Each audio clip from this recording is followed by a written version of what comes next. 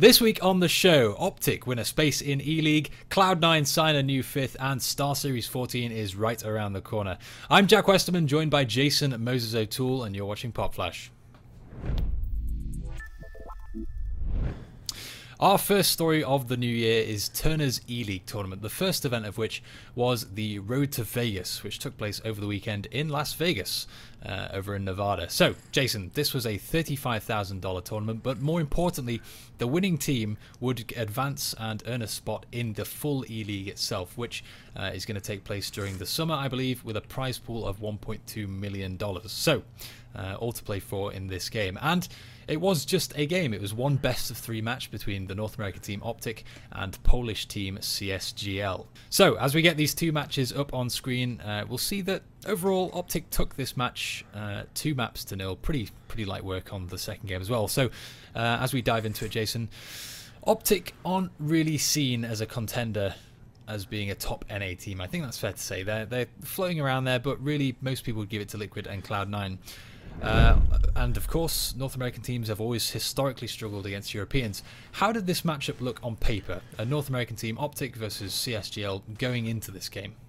For me, it looked pretty cool. I mean, it was just kind of a test to see where Optic is at. And this is a team that, had a really good result in one LAN, even against Europeans, and then bombed out of the next one against only North Americans. And so this was kind of a new barometer just to see what was going to be going on with the squad.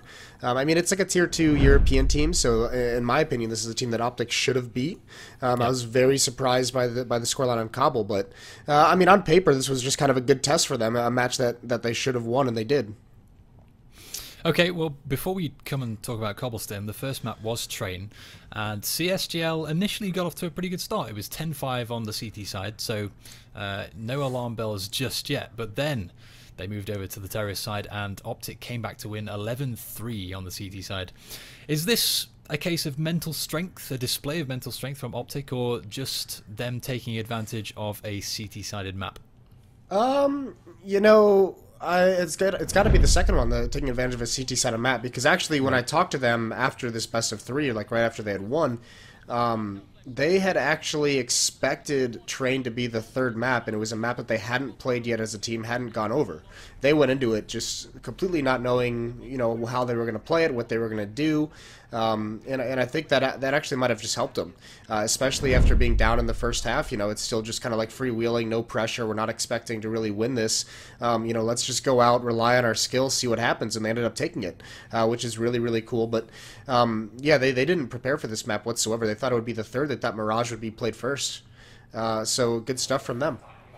Yeah, wow, okay, so not even practice and then get 16-13, that's a pretty good result for Optic. And then, of course, the second map was Cobblestone, and this was just a blowout, right? 16-3 overall, and Optic won Terrorist side on Cobble, 14 rounds to 1.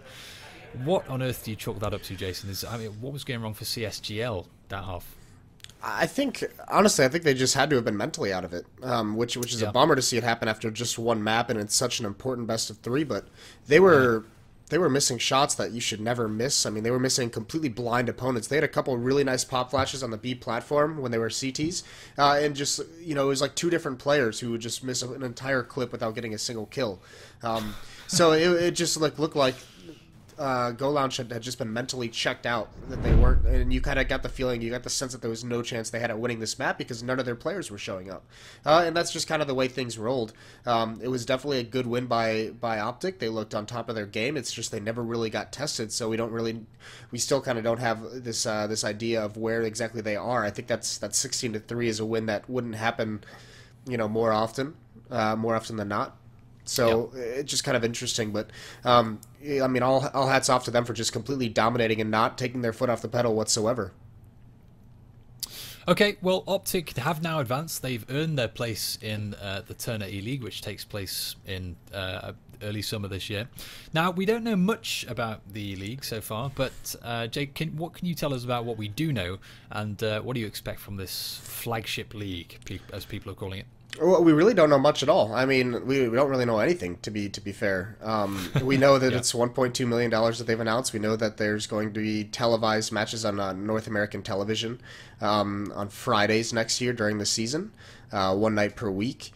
but we don't know the teams that are going to be involved. We don't know the structure really of it so much that's been announced. So it's still a lot of it is in the dark. I know the expectations right now, the rumors that are going around is that it's going to be mostly a North American league, that the top European teams haven't signed on to it quite yet.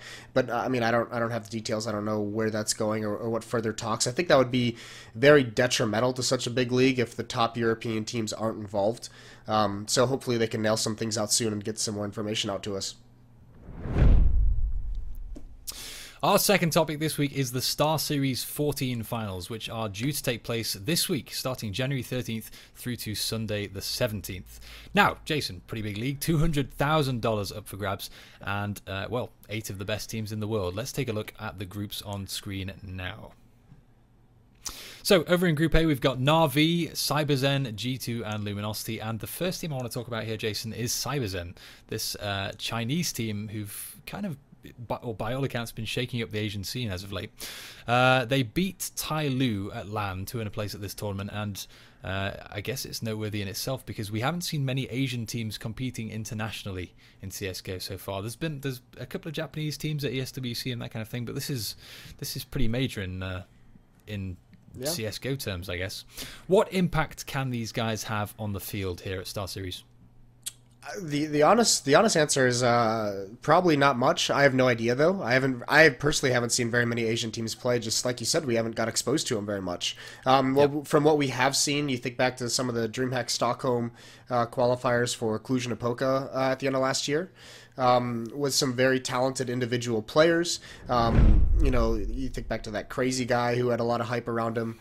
But this team in specific, I have no idea. The tough part is they're going against a Na'Vi team that ended the year so incredibly strong. That's going to be very, very difficult for them to open this tournament up on. I mean, anyone in this group is going to be a struggle for them. The one thing that Na'Vi will afford them, at the very least, is that Na'Vi is such a slow-paced team that it's going to allow them to feel a little bit comfortable. Na'Vi's not known for these rushes, for these high-pressure, very early on, attacks. So CyberZen is going to be able to chill, sit back at least in a little bit of the round, communicate, try and calm themselves down before some of the hits come in. But even with Na'Vi's passive playstyle, you still see this being an easy win, this group for them. Yeah. Not the whole group, but definitely this first matchup. Yeah. Of G2 and Luminosity, who's going to give them the most challenge in their winners match? I think Luminosity. I mean, Luminosity and Na'Vi have always had 6 series. Luminosity still hasn't overcome them, but G2's no slouch either. We still need to see a little bit. The opening of AZ and G2 wasn't that overwhelming. Big name pickup that they made at the end of last year after the major, after Dennis went towards Fnatic. But his first showing at IEM wasn't really that, didn't stand out to me very much. But Luminosity has just been continuously improving. Strategic team, so Fallen's going to be prepared for Na'Vi and for G2. A lot of talent on that Luminosity roster. So I think that's the team that'll give them the most trouble. And I think that is going to be, hopefully, it's what I'm hoping for, is to see another just sick best-of-3 matchup between Na'Vi and Luminosity. Okay, well, if Na'Vi don't have any trouble in Group A, they will then, of course, advance to the brackets where they'll face one of the teams from Group B. And Group B is fairly stacked, I think it's fair to say, right? We've got Fnatic, Envy, and Titan. 3 of those teams, absolutely dominant as of, in the last few months.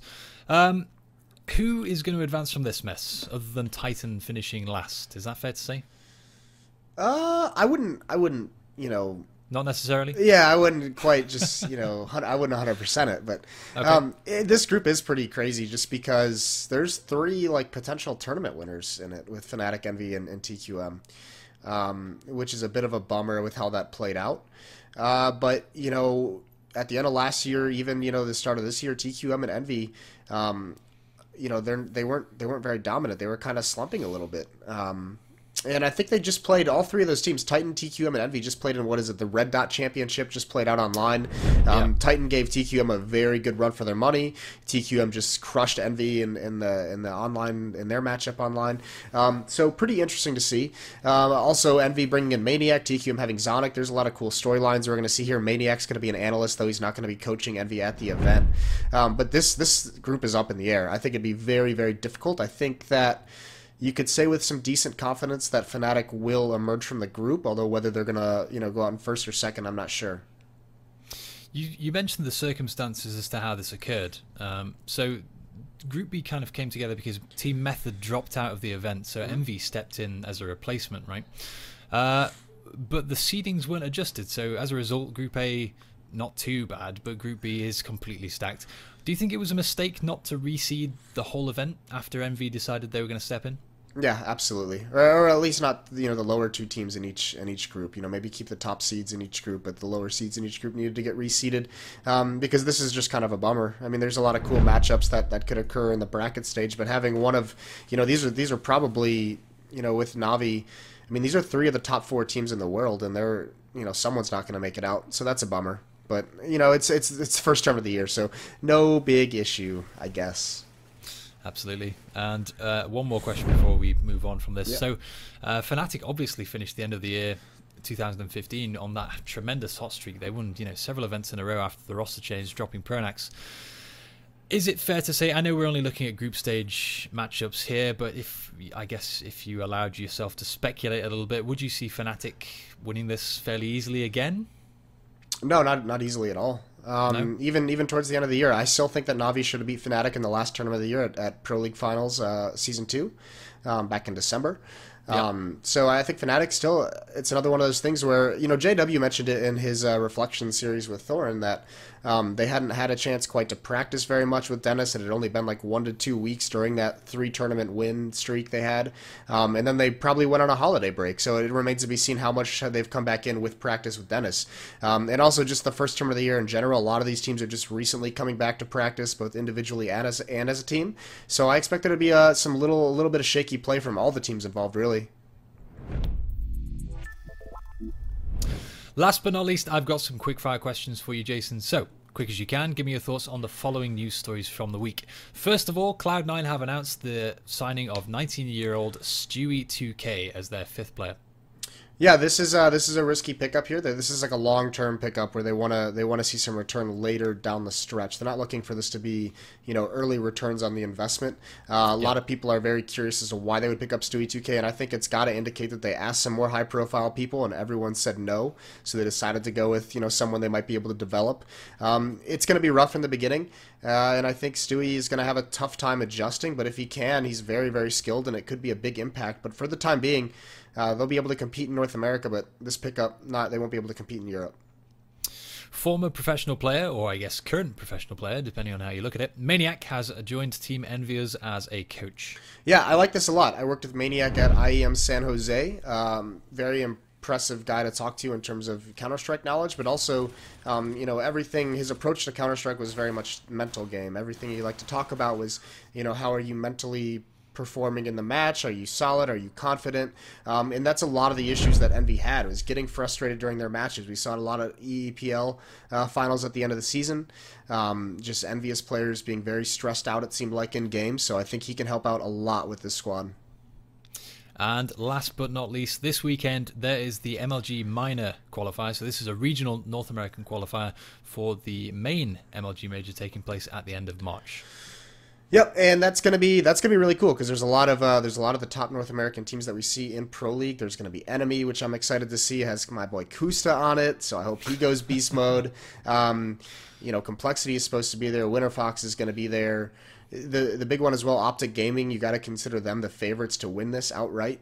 So it's just the one winner of this goes to the major qualifier, and then one more from North America will get in the last chance qualifier, which is online.